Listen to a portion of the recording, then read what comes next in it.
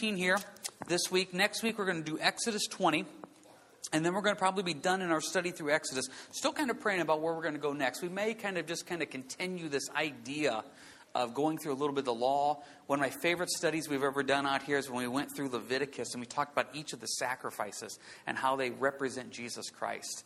So I'm hoping we can maybe go through that again. If you haven't worked with us with that last study, man, it's just amazing to see that. So often we skip a book like the book of Leviticus.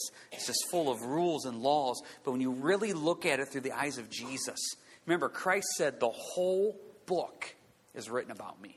The whole book. I love going into the Old Testament there and saying, okay, Lord, where are you at? Let's see you in here. So Exodus 19. This is the preamble to them getting the 10 Commandments and getting the law. So this chapter is a chapter of preparation as we get a chance to get ready for them to get the law here next week, the 10 Commandments in Exodus chapter 20. So verse 1 of Exodus 19. In the 3rd month after the children of Israel had gone out of the land of Egypt, on the same day they came to the wilderness of Sinai. For they have departed from Rephidim and have come to the wilderness of Sinai and camped in the wilderness. So Israel camped there before the mountain. It's important to know what these words mean. Rephidim means rest. So they left the land of rest and they came to Sinai, which means thorny. So rest to thorns. Now there's some symbolism there. Because when they get the law is not rest. The law is work. The law is rule after rule after rule to keep yourself right and pure in God. So what you're going to see here tonight as we go through Exodus 19, this is going to be a contrast to Jesus. So keep that in the back of your mind. As we go through this, look at all the hoops they need to jump through to prepare themselves to even get the law. And then we're going to compare this to what we have in Jesus Christ here today. So they have left rest and they've come now to the thorns. That is represented by the law, and it's going to be difficult. Verse 3, Moses went up to God, and the Lord called to him from the mountain, saying, Thus you shall say to the house of Jacob and tell the children of Israel, You have seen what I did the Egyptians, and how I bore you on eagle's wings and brought you to myself. Now therefore, if you indeed obey my voice and keep my covenant, then you shall be a special treasure to me above all people, for all the earth is mine. And you shall be to me a kingdom of priests and a holy nation. These are the words which you shall speak to the children of Israel. So Moses came and called for the elders of the people and laid before them the words which the Lord commanded him. Then all the people answered together and said, All that the Lord has spoken we will do. So Moses brought back the words of the people to the Lord. Now, real quick, God's not going to force anything on you. You know, if I don't want to be saved, he's not going to make me saved. He's not going to force this covenant relationship with the Jews. He goes to them and says, guys, listen, look at my track record here. Look at my resume. I got you out of Egypt. I took care of you for these last 3 months. You know, I took you almost as an eagle's wings and just rescued you and saved you. Now, if you want to be my people, you will be my people. You will be my special people. You will be my kingdom, my holy nation. So Moses goes to the elders of Israel and says, guys, here's the deal. Do we want to do this? And they said, yes. Now just think about this. Every now and then I hear these believers talk about God pushing them or forcing them. Man, the Lord will never push you or force you into anything. Now, he will lead you. He will convict you. He will guide you. But he's not going to force you to do anything. Because if the Lord forces you into obedience, that is no longer a relationship of love. If God forces you to do his will, then how is this a loving father-son, father-daughter relationship? He does not force anything on Israel. He says, guys, here's the deal. I want this. I want you to be my people. Do you want it? They come back and said, yes, we do. So since they said, yes, we do, now we get to the preparation. Verse 10, then the Lord said to Moses, go to the people, consecrate them today and tomorrow, and let them wash their clothes. And let them be ready for the 3rd day. For on the 3rd day the Lord will come down upon Mount Sinai in the sight of all the people. You shall shout bounds for the people all around, saying, take heed to yourself, that you do not go up to the mountain or touch its base. Whoever touches the mountain shall surely be put to death. Not a hand shall touch him, but he shall surely be stoned or shot with an arrow. Whether man or beast, he shall not live. When the trumpet sounds long, they shall come near the mountain. So Moses went down from the mountain to the people, sanctified the people, and they washed their clothes. And he said to the people, be ready for the 3rd day. Do not come near your wives. Now, note Old Testament. Hey, do you want to have a relationship with God? Get yourself cleaned up. Get yourself ready. So if you want a relationship with the Lord, first thing you need to do, verse 10, you need to wash your clothes. You need to wash yourself. You need to get ready. And this is going to take about 3 days. Now note, they're not even going to meet God. He's going to come down on the mountain. Only Moses gets to go up. But for them to even be in the presence of this, to be even near the Lord's presence on the mountain, you're going to spend 3 days getting your clothes ready and washing. And then a big reminder here, hey, don't touch the mountain. Verse 12. Don't go near the mountain. If you go near the mountain, you're going to die. And in fact, the way we have to kill you is we have to shoot you from a distance. Because we can't even go near the mountain to kill you for touching the mountain. That's how holy God is. And also one even step further, verse 15, husbands, stay away from your wives. We got to be pure in all things. This is Old Testament. It just completely blows my mind when I run into people that want to live in the Old Testament. I do not want to live in the Old Testament. Nothing with it. This idea of the Old Testament, and I hear these people talk about the excitement of this. That's not excitement, that's fear. I have 5 little boys. My boys would be running up the mountain. They've been shot with an arrow. That's what would happen. I would have to make sure I'm washed appropriately and don't touch this and don't do this. I don't want anything to do with that. I love grace. I love mercy. So think about all this. Old Testament, you got to get yourself clean. You got to make sure you're not touching. And you got to make sure you're keeping yourself pure. Aren't you thankful that in the New Testament, Jesus says, I'll wash you of your sins? Jesus says in the New Testament, I'll give you the Holy Spirit to convict you, to keep you from touching those things that you shouldn't touch. Where he says, I will give you God's Word, and God's Word will keep you pure. That's the relationship I want. That's the relationship I'm looking for. Let's build on this a little bit. Can you go with me to Psalm 119? Psalm 119, please. As you're going to Psalms, just listen to this wonderful passage out of 1 Corinthians 6. You were washed, but you were sanctified, but you were justified in the name of the Lord Jesus by the Spirit of our God. Think of this. You were washed, made clean. You're going to Psalm 119. You were sanctified, which means set apart. You were justified. Justified means just as if I never sinned, all through Jesus Christ. You have done absolutely nothing to save yourself or to make yourself approachable or holy in the eyes of God. He has done absolutely everything. That is the difference between Old Testament and New Testament. The Old Testament was full of these rules and regulations that you were set up and bound to fail in. We're going through Romans on Sunday, so you know what Paul says in Romans. The purpose of the law was to show you that you're a sinner. The purpose was to make it so completely, utterly difficult that after trying to keep God's holy standards in Leviticus, that you would throw your hands up in the air and say, Lord, I can't do this. And God would say, that's the whole point. Because if you could do it, why did Jesus have to die on the cross? So Christ washes you. Christ sanctifies you. Christ justifies you. And that is what makes you pure. How do we keep in this purity? Well, obviously it's all Christ. But here's some of the steps we can take. Look at Psalm 119. Psalm 119. I love this passage in Psalms. If you're looking for a psalm to study, go to Psalm 119. It's the longest psalm in the Bible, but I tell you, after you get done studying this, man, you have a real appreciation of what God's Word is. I'm going to read this out of the NIV. I like the way the NIV reads this a little bit better. Psalm 119, and let's go ahead and start here in verse 9. How can a young man keep his way pure? Stop right there. Don't read ahead, please. One of the biggest questions I get as a pastor is I get young men coming up to me.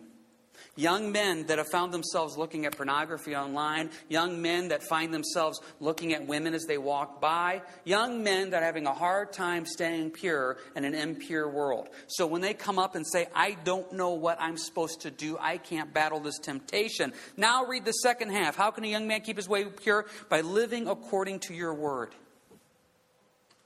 That's all it is. Be in God's Word. Now, that's too simple, isn't it? Right out there in that carport, 15 years ago, and a guy come up to me, struggling with those same things.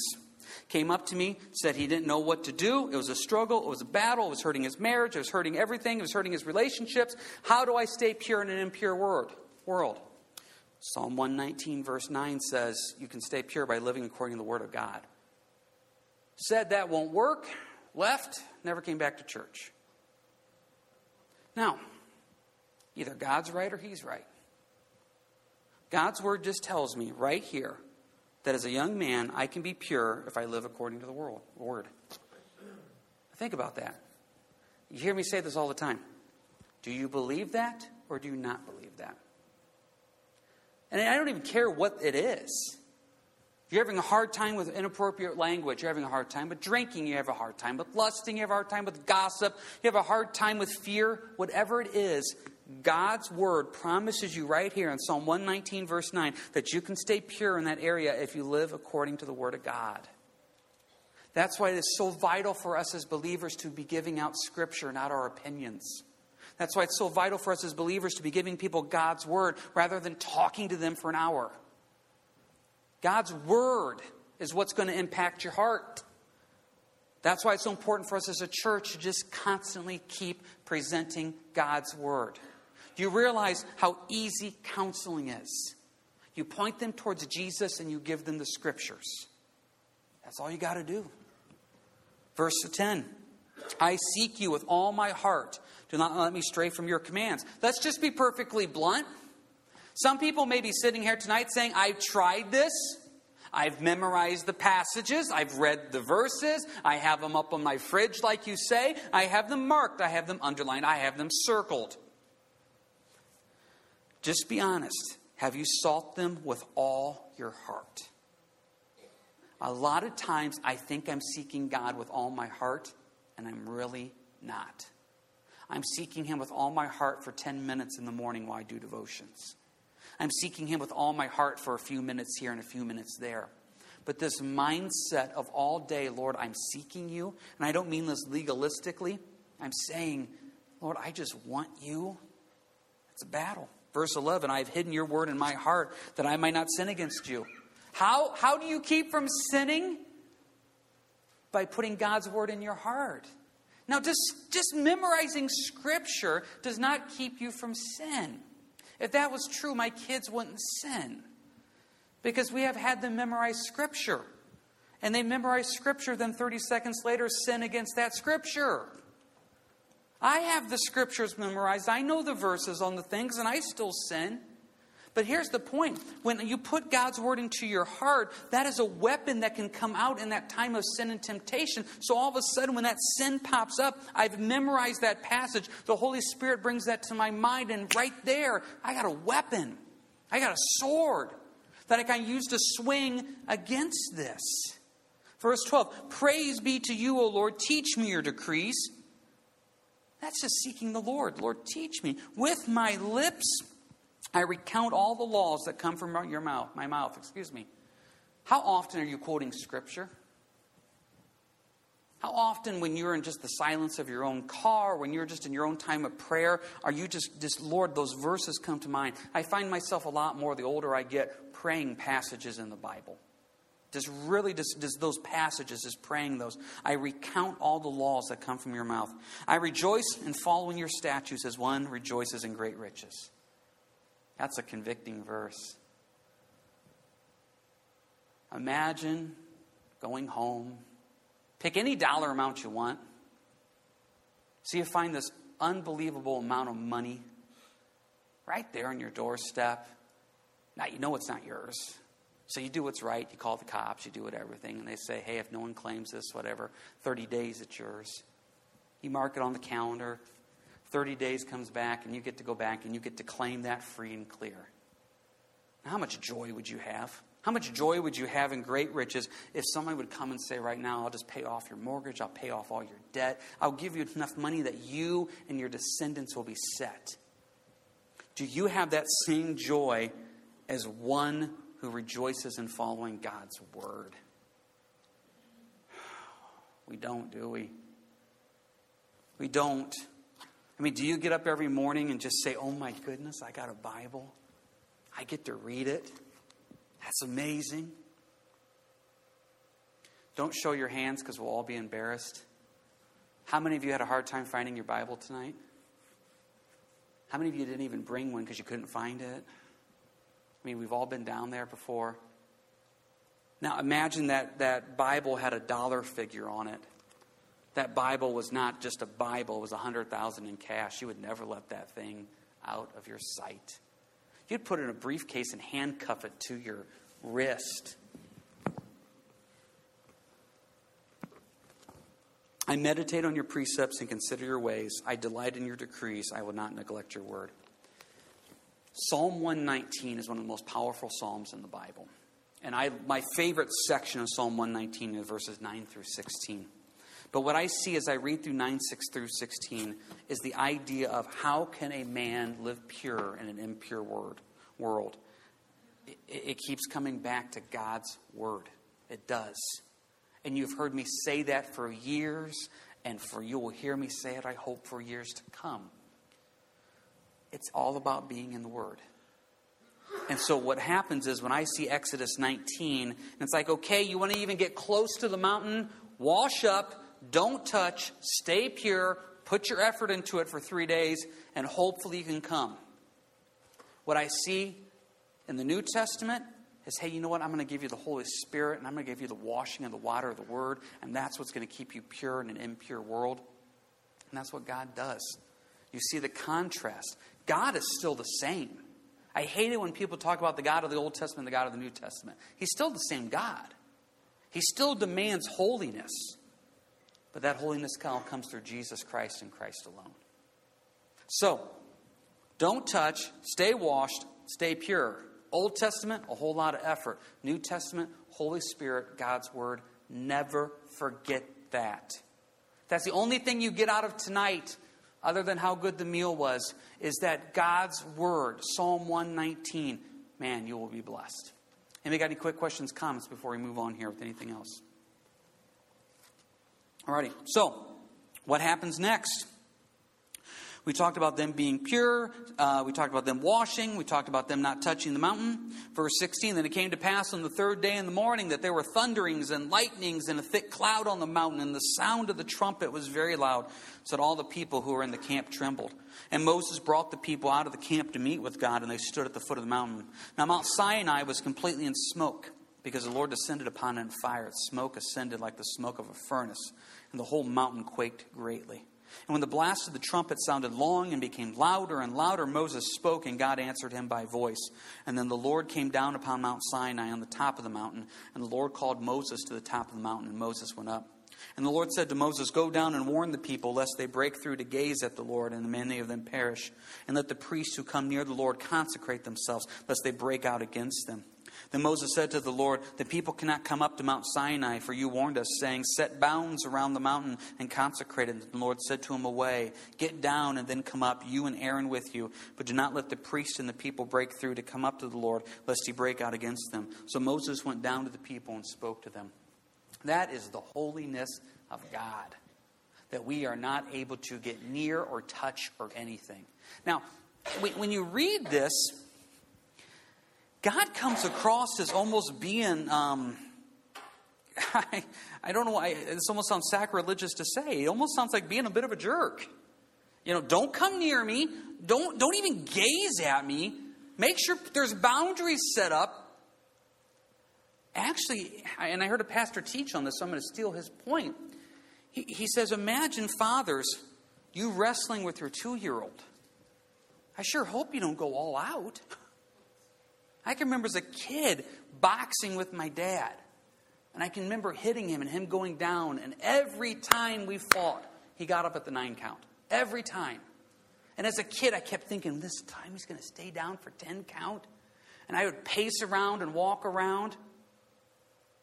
And so now when I wrestle with my boys, they have these different levels. It's bronze, silver, gold.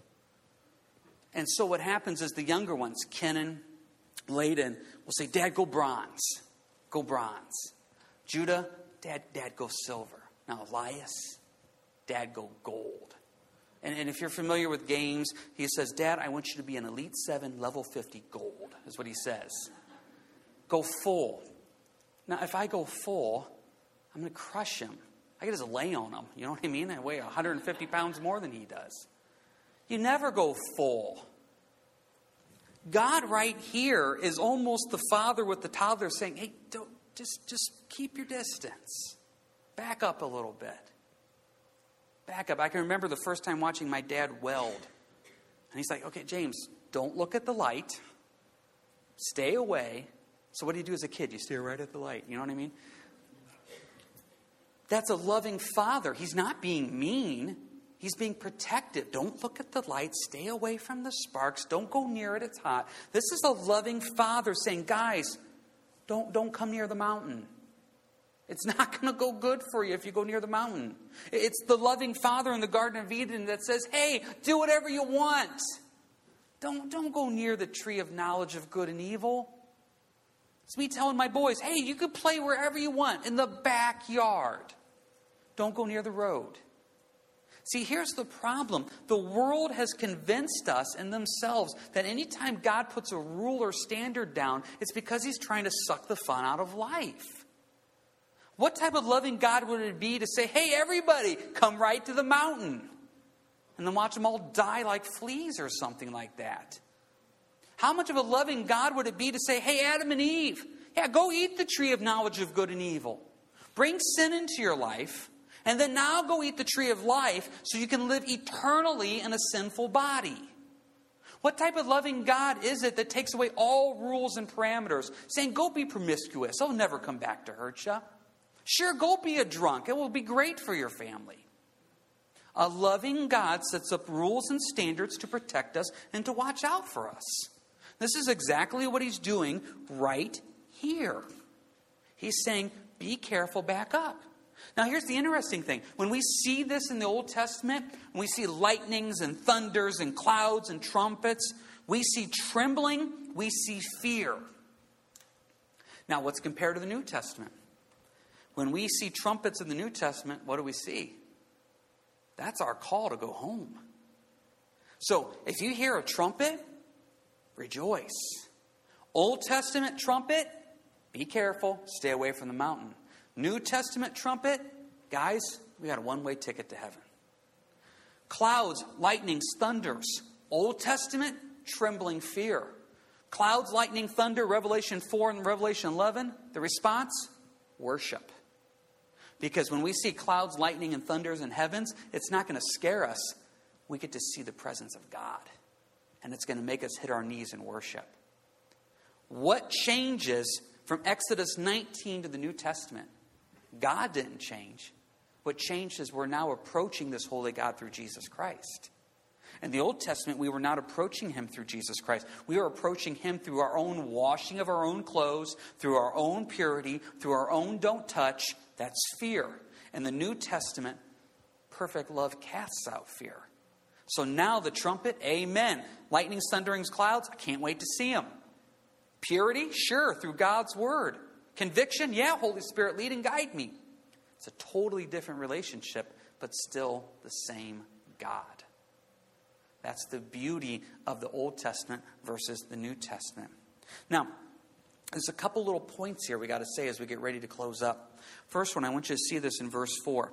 How I bore you on eagle's wings and brought you to myself. Bore you on eagle's wings and brought you to myself. Can you go to Matthew 11, please? Matthew 11. Two final points here that I want to show the difference here with the Old Testament and New Testament.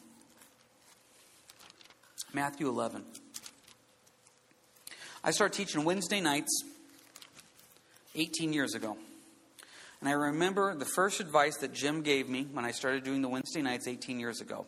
He said, remember, these people coming on Wednesday nights a lot of them have spent the day working, so they're coming in. They're going to be tired. It's going to be tough. They had kids that they needed to feed. It was tough at school. And so they're coming in, they're giving up their evening. So he always encouraged me on Wednesday nights to be encouraging, to be uplifting, because there's always so much going on.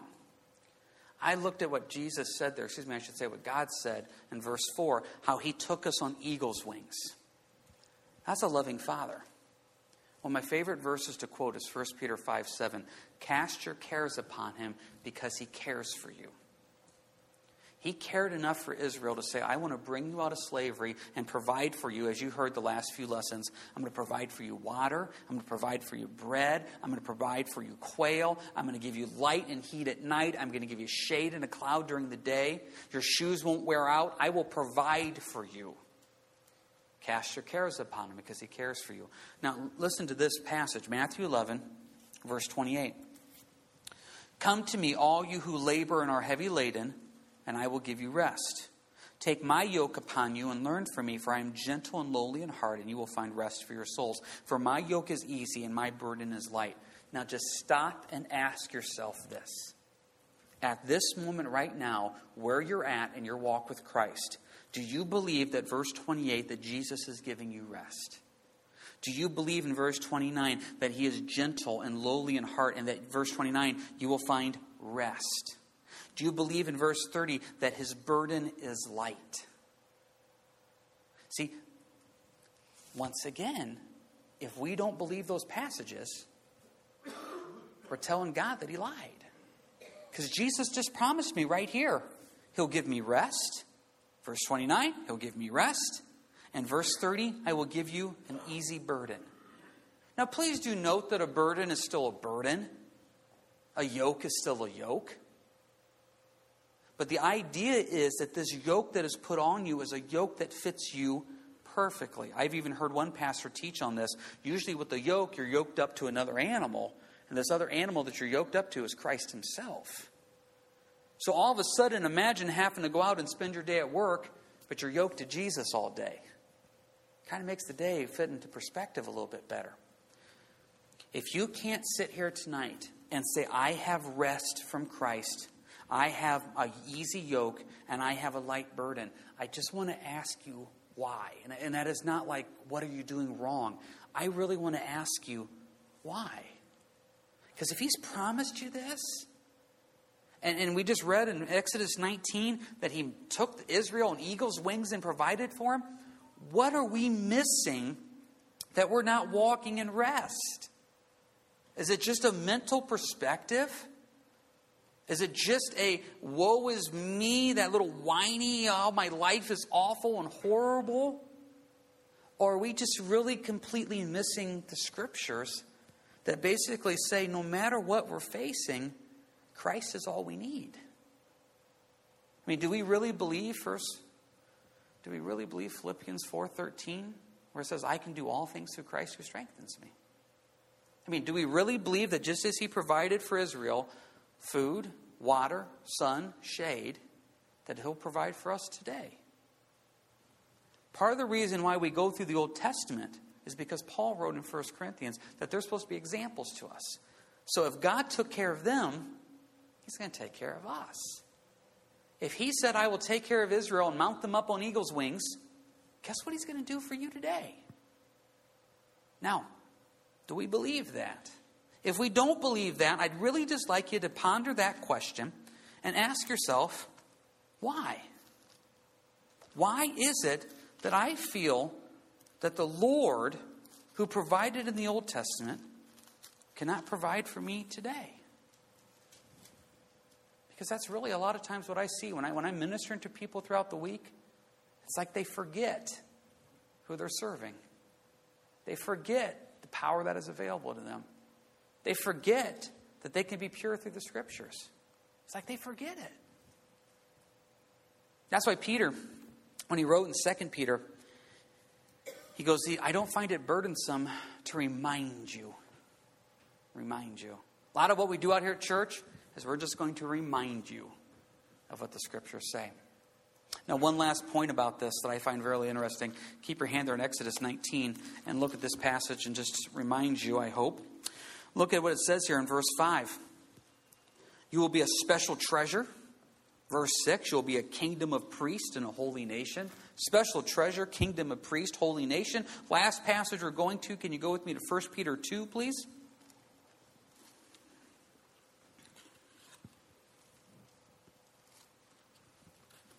This just kind of cements God still wants the same relationship with us now. 1 Peter chapter 2, verse 9. Does this not sound like what we just read in Exodus 19? 1 Peter 2, verse 9. But you are a chosen generation, a royal priesthood, a holy nation, his own special people. Exact same thing. Exact same thing. This is the only difference. The intimacy that God wanted in the Old Testament could never fully be grasped, because it involved the death of bulls and goats and blood and ritual washings and legalisms, and it could never be attained. God still desires that same relationship with us, but now all of a sudden Jesus is kind of like the only thing you need. So since I now have Christ, put this whole message together now. Since I now have Christ, He washes me, 1 Corinthians 6. His Holy Spirit reminds me of what not to touch. Psalm 119, His Word gives me purity through Him. Now I'm not afraid of clouds, lightnings, and thunders, because now in the New Testament it just reminds me of heaven and worship. Trumpets in the Old Testament that would make us tremble. Now we rejoice, and some days we're like, oh Lord, please let me hear a trumpet, so that way I can be done and go home. Now in the Old Testament, when I see that God that provided the food and the clothes and everything else, I have a God that says, hey, I'm going to actually work beside you. My yoke, I will hitch myself to you throughout the day. I will never leave you nor forsake you. And in the Old Testament, Exodus 19, He goes, hey, I want a priesthood. Do you know what happened to a lot of priests in the Old Testament? A lot of them died because they couldn't be holy enough. Now, God has called us to be that priesthood, that holy nation, that special people. But it's all through His blood. And we're not only a special people. This is one of my favorite translations. You good old King James. What does it say? You're a peculiar people. If you weren't with us a few Wednesdays ago, we talked about how absolutely weird we are as Christians. We are peculiar. I think sometimes as believers, we try so hard to fit in with the world, to hopefully better witness for Christ, when God has just told us from the beginning, you guys are strange. And according to the world, you'll never be fully accepted. We are a peculiar, special people. We need to start living it out. Now, you know all this. Why is there still some emptiness? Why is there still some, there's got to be more? Because look at verse 9. You are a chosen generation, a royal priesthood, a holy nation, His own special people, that you may proclaim the praises of Him who called you out of darkness and into His marvelous light. Just be honest. Do you spend your day proclaiming the praises of your Savior? Because if you don't, there's always going to be an emptiness in your life. Think about this. Matthew 28, God told us to go make disciples. 1 Peter 2, verse 9, He has told us to proclaim His praises. If He's told us to do those things, and we're not doing those things, there's always going to be an emptiness in us because we're not doing what our Lord and Savior asked us to do. A lot of times if someone comes up to me and they start saying that they feel a little discouraged in their walk with Christ, or they feel a little bleak, when's the last time you shared your faith? That's an immediate pump up. I'll tell you that right now. When's the last time you just said, Lord, I'm just going to proclaim your praises? That's an immediate, wow, Lord, get my perspective back. But yet if we're not sharing the faith, if we're not proclaiming the praises, and those are the things that God asks us to do, why do we wonder why we feel so weak? Why do we wonder why we feel so kind of pointless?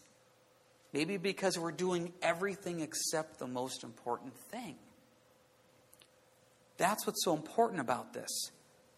You will only truly find fulfillment, and it will not be through your spouse or your kids or your house or your job. It will not be through any of that. You will find fulfillment when you live a life that is disciple-making and proclaiming the praises of God. All of a sudden it's like, yeah, Lord, now I get it. Now I get it. And then every day when you get up, it's just an excitement of, who do I get to share with today? Who do I get to proclaim today? The praises of you. Because that's my purpose. And then when that purpose is fulfilled, now I see the big picture. Anything else? Yeah, you feel good for a moment, but you're still going to walk away with an emptiness. Because God has designed you. He has created you to bring glory to Him. And unless we're doing that, we're always going to be missing out on what He said. All right, does anybody have any final questions, comments here about anything? Yeah, Marcus. What do you think Jeremiah would say that the Lord's yoke is easy and his burden is light? He was watching his country go down the tubes. He knew what was coming. I mean, we're in a similar situation right now. Yeah. What would Jeremiah say? Well, Jeremiah would say, let the country go down the tubes. Jeremiah is the one that actually got up and prophesied, guys, take the burden, take the slavery, go to Egypt. Remember that? Jeremiah was the one that said, this is the judgment of the Lord. And Jeremiah said, the best thing we could do is accept the judgment of the Lord, take it, because that's God's will for our country. And so Jeremiah said, go to Egypt. And if you remember correctly in Jeremiah, all the false prophets stood up and said, nope, nope. God has not said go to Egypt. God has not said. God said he will redeem this country. God has said that he will fix this country. And Jeremiah said, no, God said he won't. So I guess what would Jeremiah say? Jeremiah would say, accept the discipline of the Lord. Which is not a real popular message in Christianity, especially Christianity in America. But that's what Jeremiah would say. That's a tremendous load to try and bear. And he was known as the weeping prophet. It is a tremendous load to bear, and that's why Jeremiah also ended up in a well, because the people didn't want to hear him, and they threw him in the muck. That's also why Jeremiah wanted to quit as a prophet, because the burden was so much. If you have to pick somebody in the Old Testament to not be, pick Jeremiah. That's the guy that, as far as we can tell, chapter after chapter, never had a single bit of fruit in his ministry. And his sole ministry was to be the one to say, guys, hey, I got more bad news today. That was Jeremiah. But you know what? Sometimes you need Jeremiah to step up and say, the reality of this is, God said his discipline is coming. Be prepared for it. So, nice question. I wish you wouldn't have asked it, though, Marcus. Could have thrown me a softball one right there or something like that. Anybody else have anything here before we close up? All right, let's pray. Lord, as we just read Exodus 19, you're still the same God. You demand holiness. You demand obedience. You demand purity. Lord, we can't do that. Thank you for showing us the New Testament, that our obedience is through you, that our purity is through you. You have washed us. You have kept us holy, Lord. Oh, Lord, thank you. Lord, you have called us as a priesthood, a nation, a special, peculiar people. Help us to take a stand with that. Help us to realize we are different. We will be different. And Lord, help us to proclaim your praises in all we say and do. And Lord, to go out there and make disciples in all we say and do. We love you. We thank you and praise you. And if there's someone coming in here tonight whose yoke is not easy, whose burden is not light, show them, reveal to them that you are there to carry the yoke with them. We love you. We praise you in your name. Amen. Hey, we're going to have a time of prayer up.